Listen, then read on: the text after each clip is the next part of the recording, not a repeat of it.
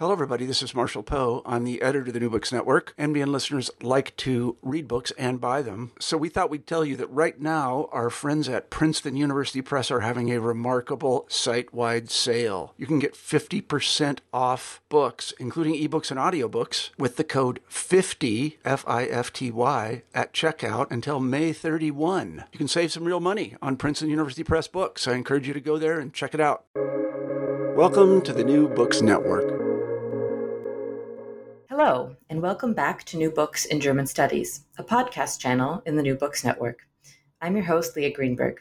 Today, I'm delighted to be talking with Dora Osborne about her latest book, What Remains: The Post-Holocaust Archive in German Memory Culture, published by Camden House in 2020.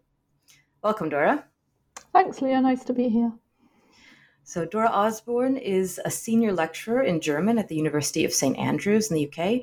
Dr. Osborne did her PhD at the University of Cambridge on W.G. Sebald and Christoph Ransmayr. She then held a postdoctoral scholarship from the Berlin House of Representatives at the Free University of Berlin. She's taught at the Universities of Oxford, Nottingham, and Durham. And between 2012 and 2015, Dr. Osborne was a Leverhulme Early Career Fellow at the University of Edinburgh. She recently co-edited the volume Politics and Culture in Germany and Austria Today of the Edinburgh German Yearbook. Dr. Osborne's current research considers how post-human and post-Anthropocenic thought finds resonance in contemporary literature and film from Germany and Austria. And I just wanted to take a moment to ask you a bit about what brought you into the field of German studies more generally, memory studies in particular, since the book that we're talking about today, What Remains, looks at memory culture in the Berlin Republic in a period in which most of the living witnesses of World War II and National Socialism are no longer with us. And you posit an archival turn. So we'll talk about that a bit more later, but I'd like to hear just about what brought you to this field. Yeah, sure. So I think the sort of my interest really grew through my encounter with the work of W.G. Sebald, who's an author who's found resonance really quite widely, sort of much further than just in Germany. And as many people know, Sebald's work is really preoccupied with memory. And that preoccupation is definitely connected to German memory and to the memory of the Holocaust, but also is a much kind of wider preoccupation than that. So finds these kind of resonances that might be described as multi-directional, to use the terminology developed by Michael Rothberg. So that's kind of where my interest in the sort of the question of memory grew. I think also I was very interested in psychoanalysis at university, or sort of the way psychoanalysis has understood memory and trauma. And I think probably when I was an undergraduate a long time ago, trauma studies was this kind of quite a kind of strong field that had a lot of resonances with German studies. So I wrote a PhD on W.G. Sebald and on work by an Austrian author, Christoph Ransmayr, and that had a lot to do with trauma and memory.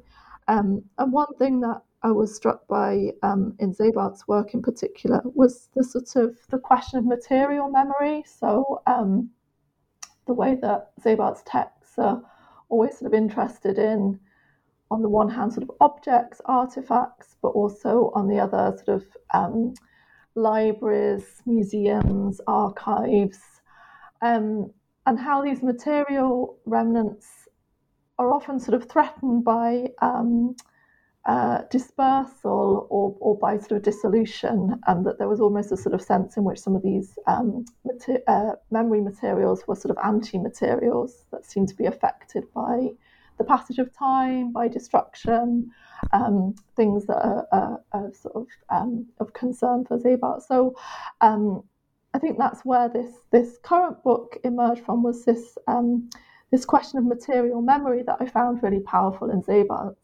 And so the book isn't about Sebald explicitly or sort of specifically. I sort of mentioned him a few times, but it was sort of taking a kind of a preoccupation that seemed really important for Sebald and sort of trying to see how it came to play out in other works of literature, but also in films and in sort of memorial culture and memory culture more broadly.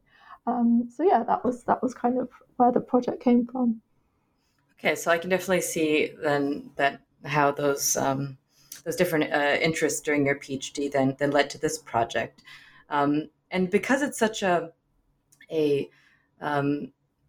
materially centered research project, I was wondering sort of how you then came about to the different case studies that you look at. If you could perhaps give a bit of an overview of sort of your thesis about this archival turn, and then some of the artifacts that you then look at.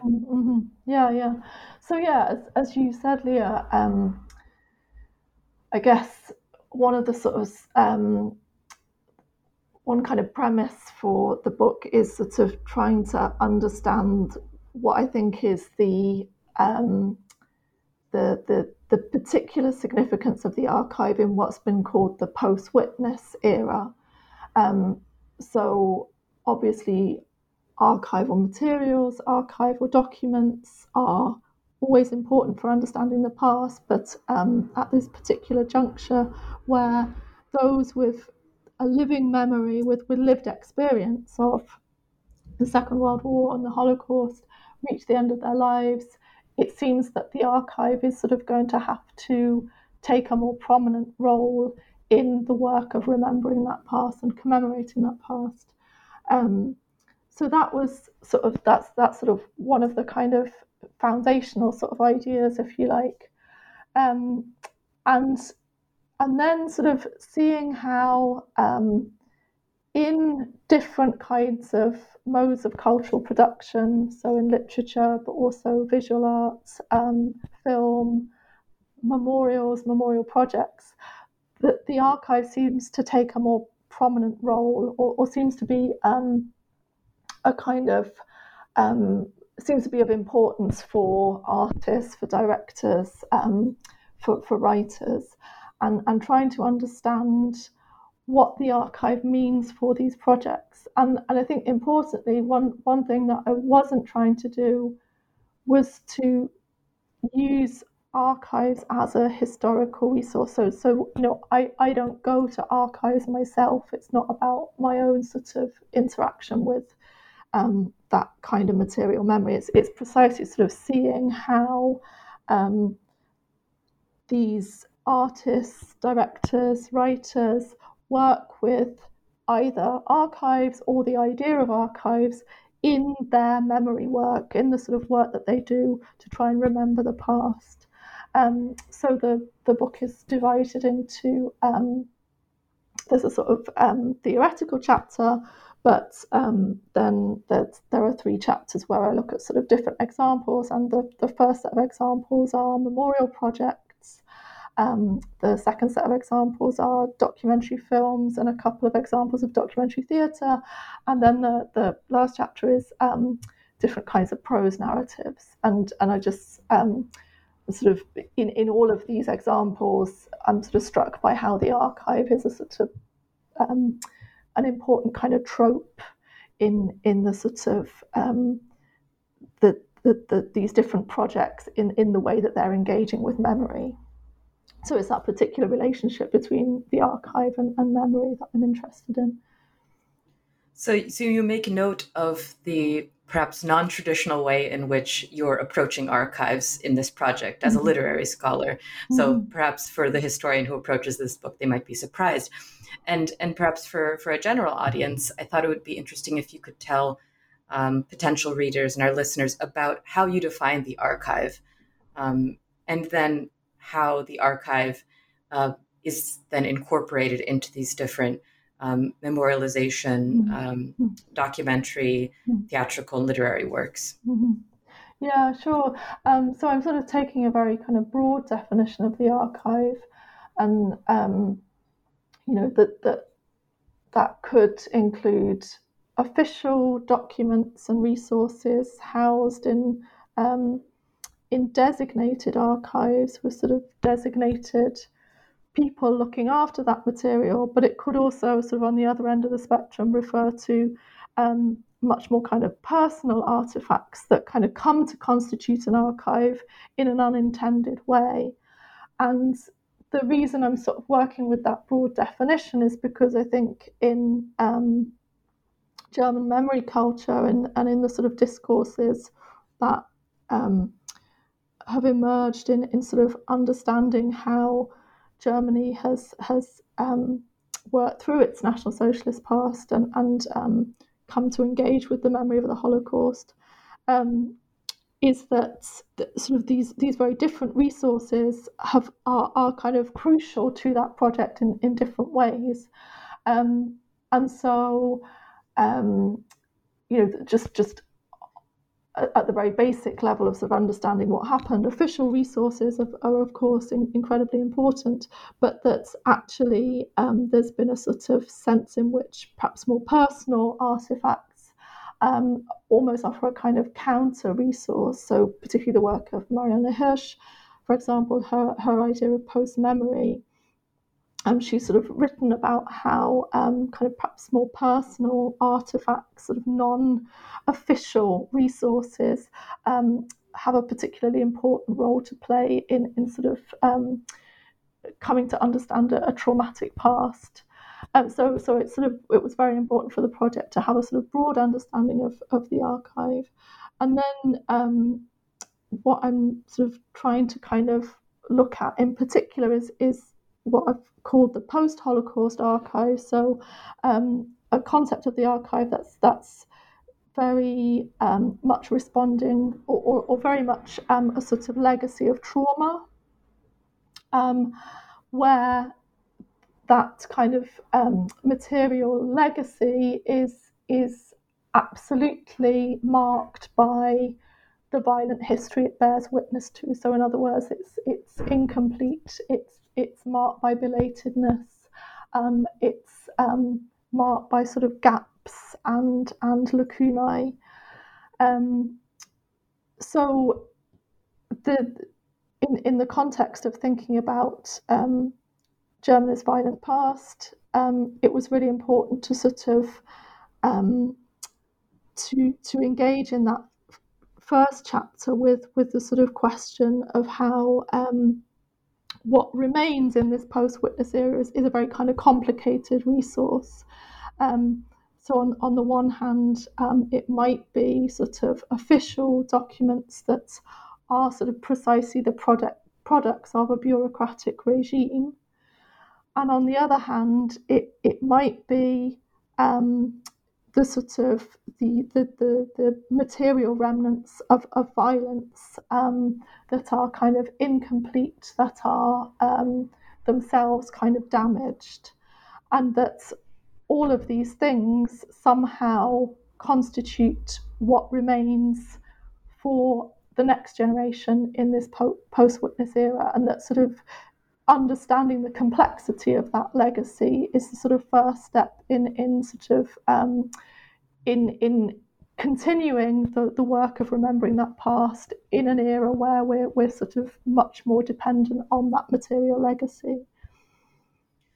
And you mentioned these sets of archival materials that we have, both from the bureaucracy that came out of National Socialism, and this set of artifacts that are full of gaps.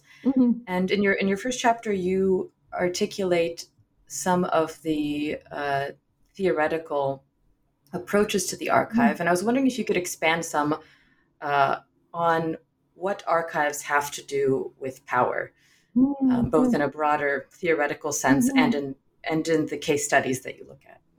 Yeah, absolutely. So that was a really interesting part of the project, and in that first chapter I'm sort of drawing on different kind of theoretical positions in relation to the archive. And what was sort of interesting in that theoretical reading is that some of these questions of what an archive is, what it does, what it represents, are very kind of broadly applicable. And so the question of the relationship of between archive and power is something that we can see at work in lots and lots of different contexts, but also to see how some of the theoretical writing relating to archives, I think, is much more focused on the idea of a sort of post-traumatic archive and specifically a post-Holocaust archive.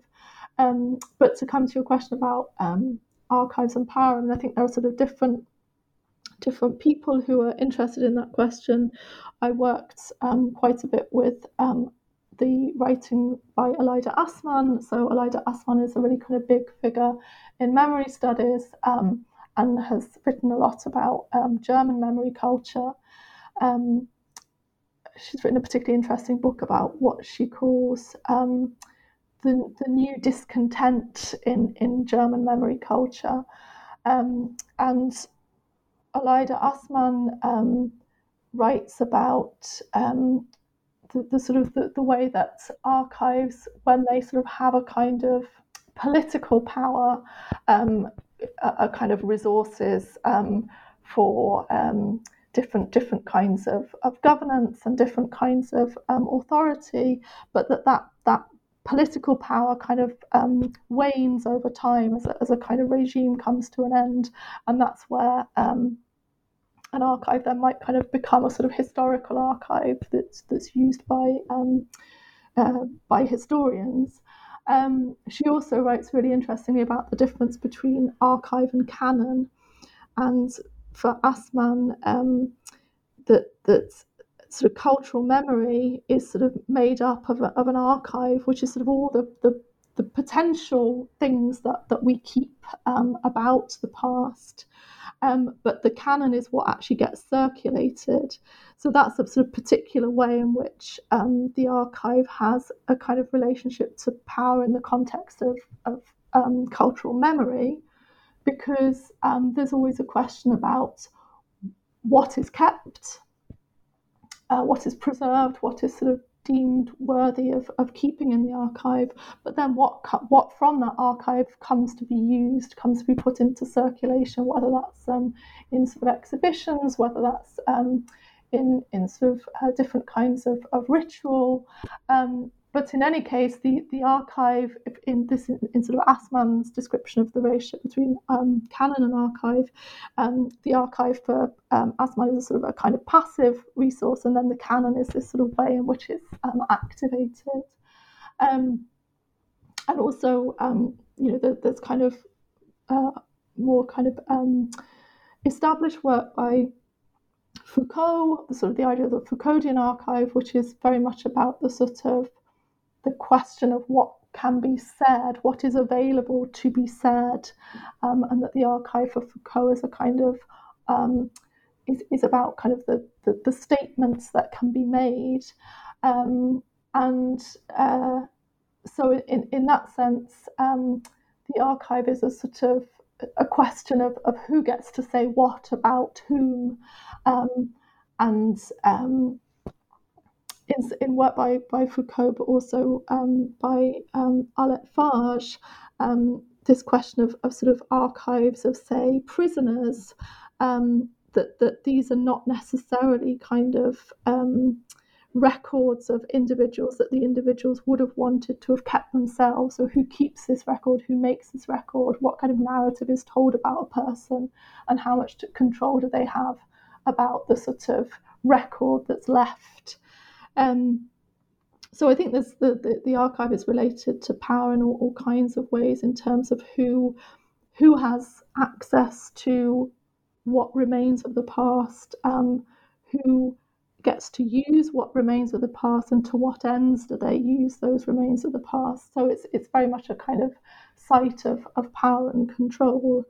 And in work by Jacques Derrida, whose famous book Archive Fever was like a really important point of reference for the project, Derrida emphasizes how etymologically the idea of the archive is linked to a sort of linked to the sort of the house of the ruling magistrates who kept certain documents, but also were empowered with the authority to interpret them. So yeah, I think this question of who determines what remains and who determines how those remains are used are these really kind of key questions about power that relate to the archive. And on the subject of how archival materials are interpreted and utilized, your second chapter focuses on projects of memorialization. And I thought it would be interesting, perhaps as one example, to talk about the well-known Stolperstein. I'm sure many people have seen these stumbling stones, these brass-plated cobblestones that are embedded in many European streets, in bearing the names of deported and murdered individuals during the war.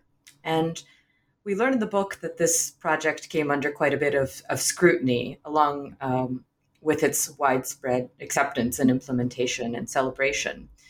And I was wondering if you could expand on this particular example, what some of the problems are raised by this project. Yeah, I mean, I think it's a really fascinating project, and as you say, it's known by lots of people. Lots of people have sort of commissioned stones. That over 75,000 of these memorials have been laid by the artist Gunter Demnig. So a really sort of incredible undertaking that I think has been very important for lots of different people, and I think I was interested. I'm sort of just very broadly interested in the project and its evolution. I think that's a really interesting sort of story in terms of how Gunter Demnig developed this project in the context of an art exhibition in Berlin in the 1990s that was initiated really as a response to the ongoing debates about the Holocaust Memorial in Berlin. And this was a group of artists who were really sort of challenging the very idea that you could make a memorial to the Holocaust, to sort of engaging with questions of representability, the extent to which there could be a centralized memorial to the victims of the Holocaust, and sort of and questioning that possibility in sort of aesthetic terms. And so Demnig laid, I think it was 51 of these stones in Kreuzberg in Berlin, and I think if you look at the Stolpersteine as they were developed in that context, it seems that was Demnig saying you can't make a centralized memorial for the Holocaust, for the victims of the Holocaust. It needs to be something decentralized. It needs to be something individualized. But that premise of making it a dedication to each individual and making it something that's enacted for each individual makes it sort of impossible because of the scale of the event that's being commemorated. And so that to me seems really, really interesting, that the project was almost a sort of a reply to that sort of debate around the very possibility of a Holocaust memorial. And then Demnig takes the project up again a few years later when he's approached by someone who really liked the memorial, and that's when it sort of took off in this kind of in this much more sort of well-known guise. And as I say, I think the project means an awful lot to an awful lot of different people.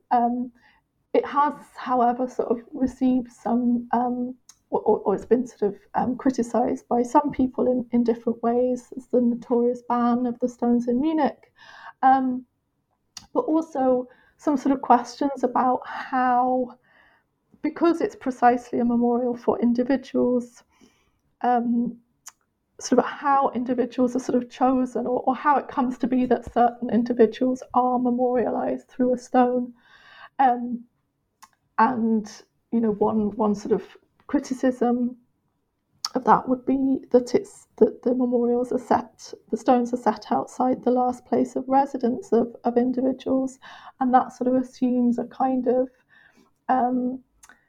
it assumes someone with a residence or a sort of permanent residence, and so the question of sort of perhaps victims with no fixed abode, for example, and there was a sort of kind of counter project that where stones were set in Alexanderplatz in Berlin precisely for victims with no fixed abode.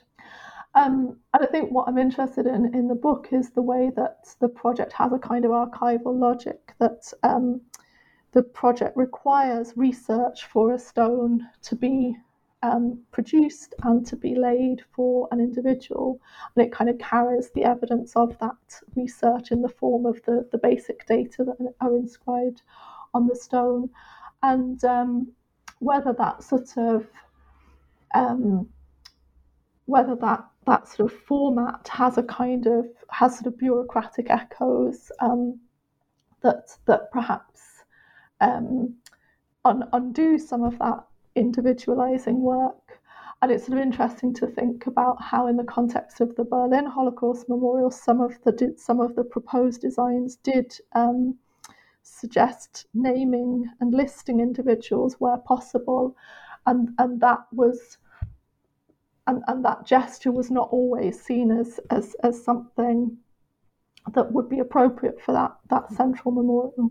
So I was just very, very interested in how the sort of the kind of the archival logic of the Stolperstein project, on the one hand, absolutely is part of the way it's become a really sort of community initiative. It gets lots of people involved.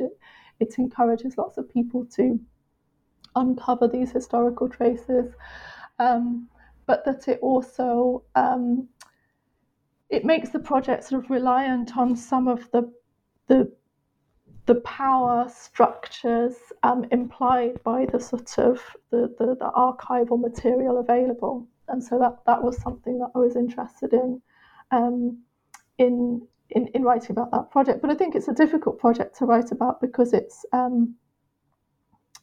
something that, as I say, it means a lot to a lot of different people, and sort of how to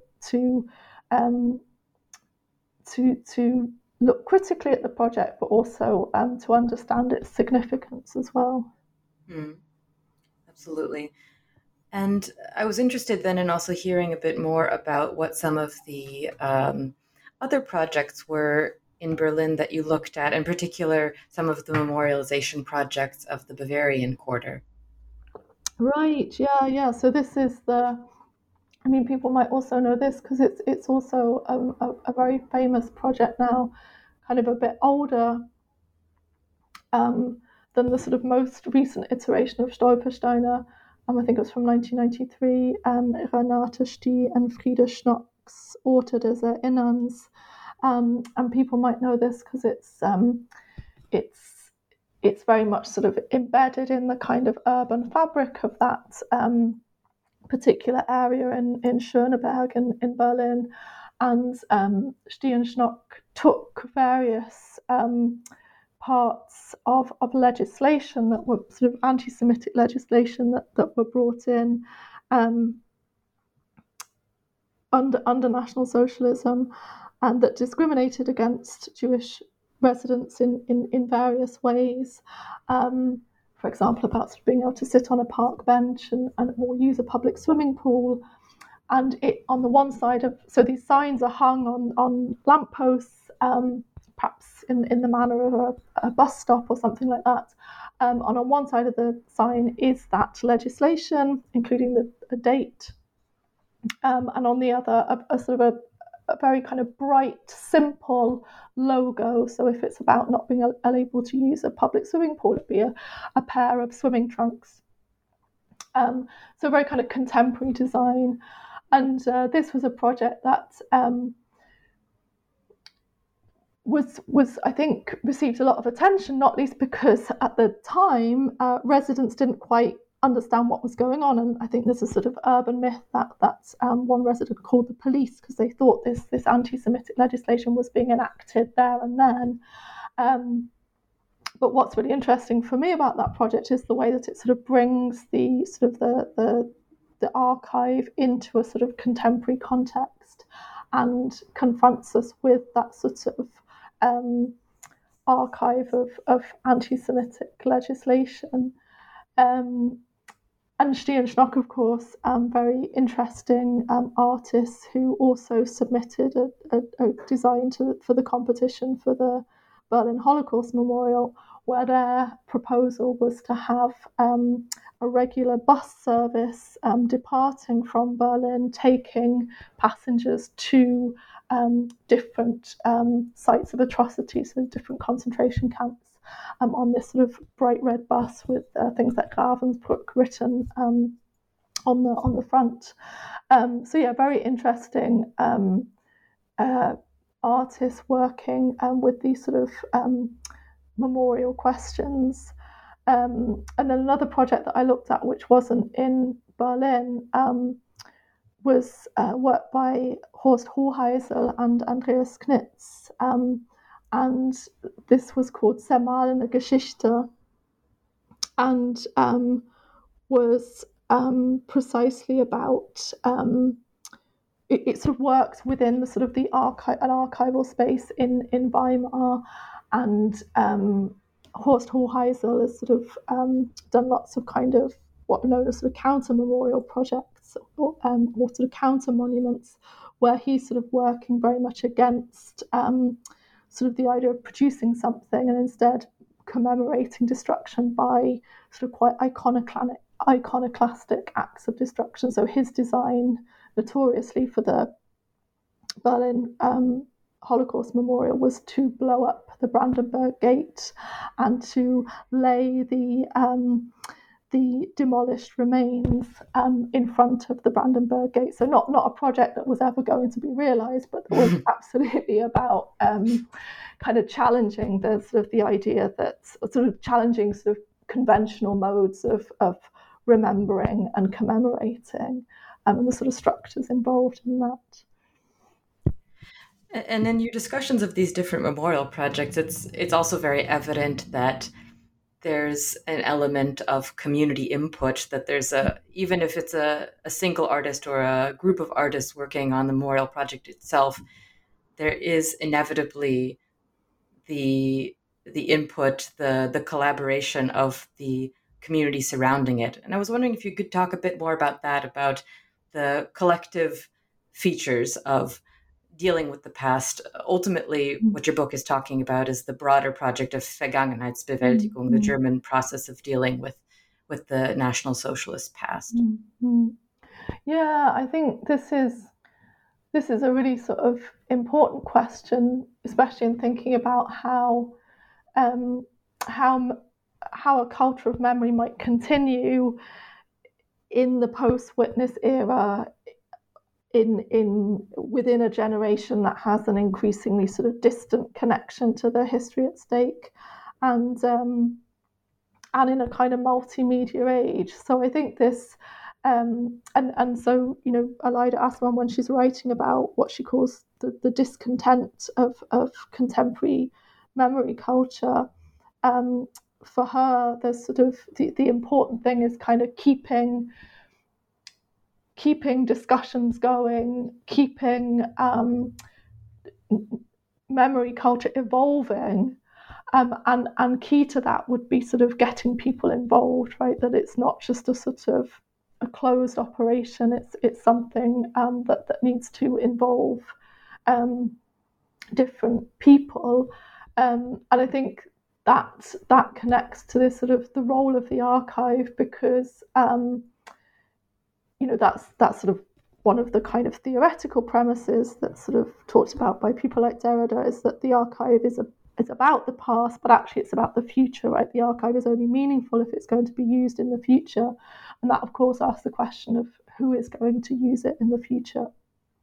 And if any kind of German memory culture that sort of remains committed to remembering the Holocaust is going to develop and evolve, then the archive plays a key role in that, but the archive as used by different constituents, as used sort of broadly by different generations, I think is really important. And that's something in the context of memorials that's been talked about by Bill Niven. Bill Niven sort of proposes that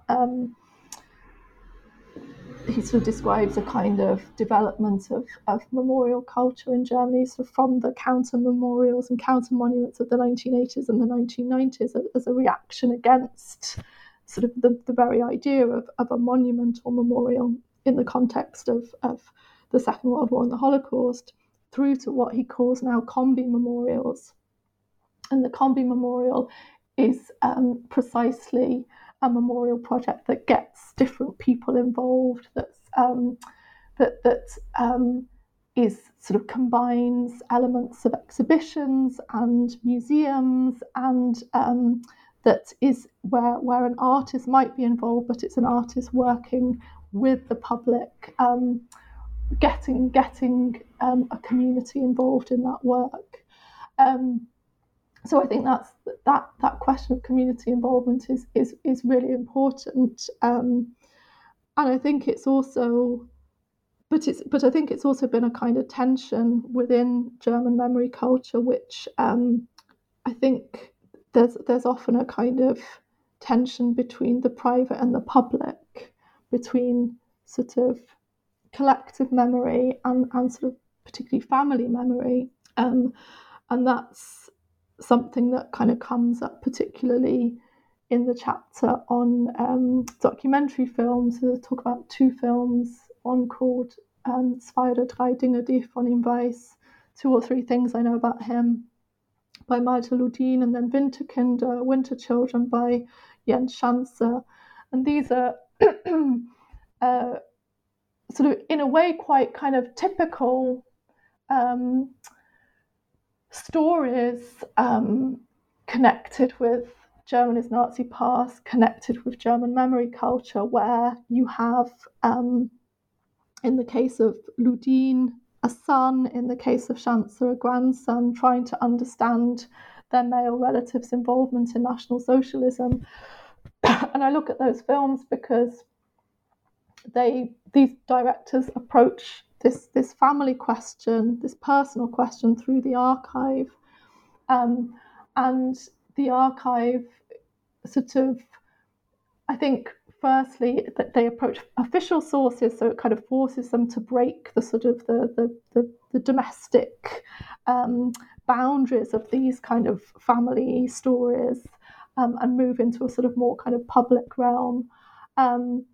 But it also, I think, by making these films, by making documentary films that then are sort of shown in cinemas across Germany, there's a sense in which these personal histories are somehow finding resonance with much sort of bigger communities, particularly in generational terms. So yeah, I think this is a. It's not something I sort of talk about explicitly in the book, but I think it's a really sort of important kind of important question that sort of underlies a lot of the sort of discourse around memory culture in Germany. Mm-hmm. And you transition beautifully into talking about both the private and public aspects of these processes of family discovery with these documentaries you cover, and you also conclude that they also act as sites not just of illuminating information, but also of illuminating the lack of information or of repressed information, of silencing, you say. And this is something that you also talk about in particular in the 4th chapter on literary works of prose with Katya Petrovskaya's book, where she also, you call it encounters the specter of what does not remain, of what is lost or what is missing. So I was wondering if you could tell us more about how these troves of information, or sometimes gaps in information, also succeed in obscuring or altering the past. Yeah, I mean, I think that's right, but what I think is perhaps a feature of some of the works I look at is that I think the works are, or the makers of these works are very sensitive to that potential for archives to both reveal but also obscure. And I think that's perhaps sort of part of this archival turn that I'm interested in. So the archival turn. This is about the fact that in a contemporary context, we have to use the archive because after the witnesses, this is what remains to us. But I think the archival turn also heightens our awareness of what the archive is, what it isn't, what it could be, and that's, I think, what I find with these the works that I look at and the makers of these works is that I think they're extremely attentive to precisely the sort of the fallibility of the archive, if you like, and the particular fallibility of the archive in this post-Holocaust context. So Katya Petrovskaya, it's a really fantastic book, Philaite Esther. It's an autobiographical narrator who is so acutely aware that her, it's in, again, a sort of almost kind of quite conventional history in the sense of narrative, in the sense of trying to find out about her family's past, and she's aware herself of this conventionality that she sort of says, I didn't really want to write this story. She wanted to write a family history that was much older, but she kept kind of stumbling over the 20th century. This was a sort of a stumbling block for her, and she's acutely aware that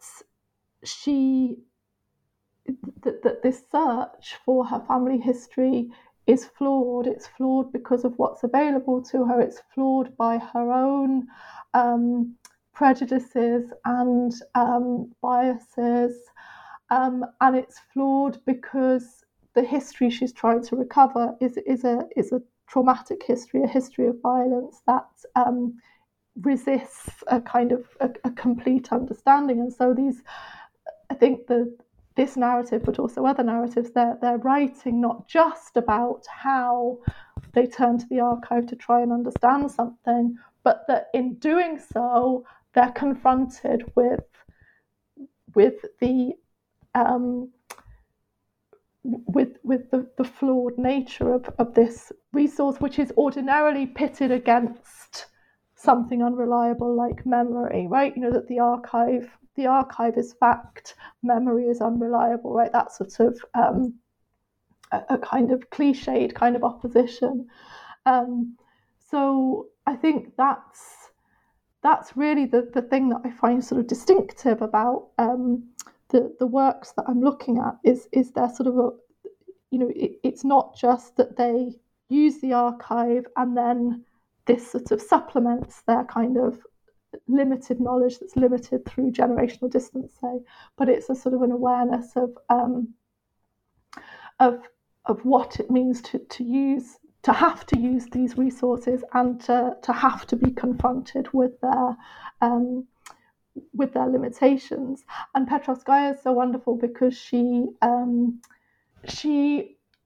has a really wonderful bit where she's trying to find the name of her relatives within, I think it's a telephone book. So there's a list of names that all sound very similar. And she says she's aware that in this search, she wants a particular thing. And in wanting a particular thing, she doesn't want all the other things. And this sort of gets her thinking about how, instead of undertaking this personal research, there's a sort of an appropriation, if you like, of certain kind of archival resources. In this case, of names, but these names sort of signify individuals. And she starts to feel very bad about the other names that she's sort of abandoning when she takes what she wants and then says, well, I don't need you, I don't need these other names, they're not my names. And so Petrovskaya's sort of answer to this is a sort of, she talks about adoption, that actually the generation of this post-witness era, this generation that has to turn to the archive, is under a certain obligation to not simply take what it wants in sort of constructing very personal narratives or very sort of partial narratives. It's under an obligation to take some kind of, I guess, historical responsibility for different actors in the past. And that, I think, is, again, a really sort of distinctive aspect of what some of these authors and directors are doing, is sort of grappling with what their sort of responsibility, what their sort of archival responsibility is, if you like. And yeah, that's sort of I found that sort of very striking in the text I was working with, particularly Petrovskaya, who's a fantastic writer. And you point out some important tensions there in sort of how both to deal individually with the archive and with evidence of the past, and also collective responsibility and dealing with the past. You also talk about the tension between, in National Socialism, the project of elimination, but also the constant documentation. And one final tension that you point out in the conclusion that struck me was this need for memory to be both available for completion, you say, and available for infinite performance in a response to what the contemporary nation is. So I was wondering if in closing and talking about the book, you could elaborate on this a bit more. Yeah. So I think this was, I think what you've just picked up on was sort of more a kind of problematic, really, of again, to go back to Assmann's idea of sort of this kind of unease or discontent in memory culture, sort of, where do we go from here, right? Does Germany have to, does it necessarily have to keep performing this work of memory in order to show its commitment, but then does it become a sort of empty ritual? And this is the sort of the kind of inbuilt, if you like, into the language of Vergangenheitsbewältigung. Is it a project that sort of is ultimately aiming for some kind of completion, right? And if I'm sort of in the book, I use that sort of vocabulary of work, right? Memory work, mourning work, but also archive work. And if you sort of drawing on that vocabulary of work, it questions this idea of the task being performed, right? Is it a task to be completed? But then what would that mean? And that's been a big sort of debate in sort of post-war Germany, right? This sort of whole question of can the past ever, should you ever want to draw a line under the past, right? Obviously, lots of people have got into all kinds of trouble for suggesting it could be, but then realistically, what does it mean to keep enacting this work sort of indefinitely? And that was sort of the kind of in the sort of introduction, I sort of suggest that archive work is the kind of unfinished business of German memory culture. That archive work is sort of found at the sort of beginnings of memory work and mourning work, particularly thinking about the sort of documentation produced during something like the Frankfurt Auschwitz trials, which is this sort of is seen as this kind of watershed moment in Germany's kind of reckoning with its National Socialist past, and then but that sort of documentary foundation sort of returns again in this kind of late phase of German memory culture as what I'm calling unfinished business. So yeah, that's a kind of provocation, really, a sort of, if archive work is the sort of task that faces a kind of contemporary generation that is now part of this it lives in this post-witness era where a turn to the archive is necessary. Is the archive part of a sort of infinite perpetuation of memory work, or does it, because there's a sort of finite resource there, does it suggest there's some kind of task to be completed? So that was really one of the sort of bigger questions of the book, was what role does the archive as a kind of trope of memory have for the future of memory work in Germany? And as I say, I think the kind of case studies that I look at, I think these are artists and authors who are very aware of precisely the difficulty of providing any kind of answer to that question, and in highlighting how the archive is anything but a resource that provides definitive answers. It's sort of keeping that question open, I think, in probably quite important ways. I think also, sorry. No, go ahead. No, and just in the conclusion, I sort of talk a little bit about so the transcripts from the Frankfurt Auschwitz trials are now part of a sort of UNESCO, have sort of UNESCO status, and they're sort of they will now be kind of preserved, and this I think is really important because it sort of, again, it sort of shows that sort of archive work is this kind of unfinished business, because preserving the records of those trials is really important, but it asks questions about what will happen with the archive, who will use it, perhaps questions about digitization, right? That as this material becomes available digitally, that makes it almost part of a kind of, it makes it sort of much more available, sort of maybe available transnationally. So there's sort of there's technological questions about a sort of archive in a sort of digital mode, but also questions about a kind of global archive in its sort of transnational reach. So I think those are sort of the big kind of next questions in terms of this sort of particular post-Holocaust archive. Is sort of questions about mediality, but really, I think the book is what the book is trying to show is that there is an archival turn, there is a turn towards the archive, and acknowledgement that this is that memory has to be archival in the post-witness era, but an awareness of the difficulties that presents in sort of using this very particular archive, namely the post-Holocaust archive, mindfully. So I don't think the book is sort of trying to answer a question in that sense. I think it's trying to show the sort of it's trying to actually ask some of the questions of what that archival turn means, and I think those are similarly some of the questions posed by these directors and artists and authors.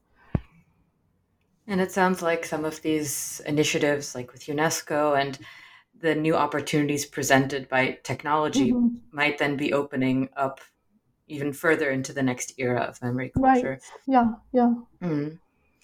Well, I think now I'd be interested in hearing how perhaps your last research project, this one, informs what you're working on next. I'd be curious to hear what's next for you, what you're working on. Yeah, I think I'm sort of perhaps thinking about those questions of digitization, questions of memory. I'm interested in some of this, the kind of discourse and theory around post-humanism and sort of de-anthropocentric discourse, where the question of memory seems to be such a human one in some ways, right? I think especially in the context of Holocaust memory, that there's a real question about sort of humanity caught up there. Sort of, the necessity of humans remembering something extremely dehumanizing. And so, yeah, I'm kind of, I think the sort of the next things I'm interested in are sort of how memory is how memory is perhaps sort of or the question of memory is perhaps reorientated in a sort of in kind of in a sort of post-humanist era, where the sort of the figure of the human is decentered somewhat. And I think what's interesting about a lot of the discussions happening in the humanities around post-humanism, anthropocentrism, and the Anthropocene are interesting questions for area studies, or sort of or disciplines that can sometimes be seen as area studies. So German studies, for instance, and how you can ask these sort of much more kind of global questions in the context of your particular language area. And I do think those questions are relevant in a particular language and cultural and national context, where national is always sort of reaching out to the kind of transnational. But I think it does kind of challenge sort of German studies, for instance, or other kinds of language disciplines. But it's something that I'm very interested in.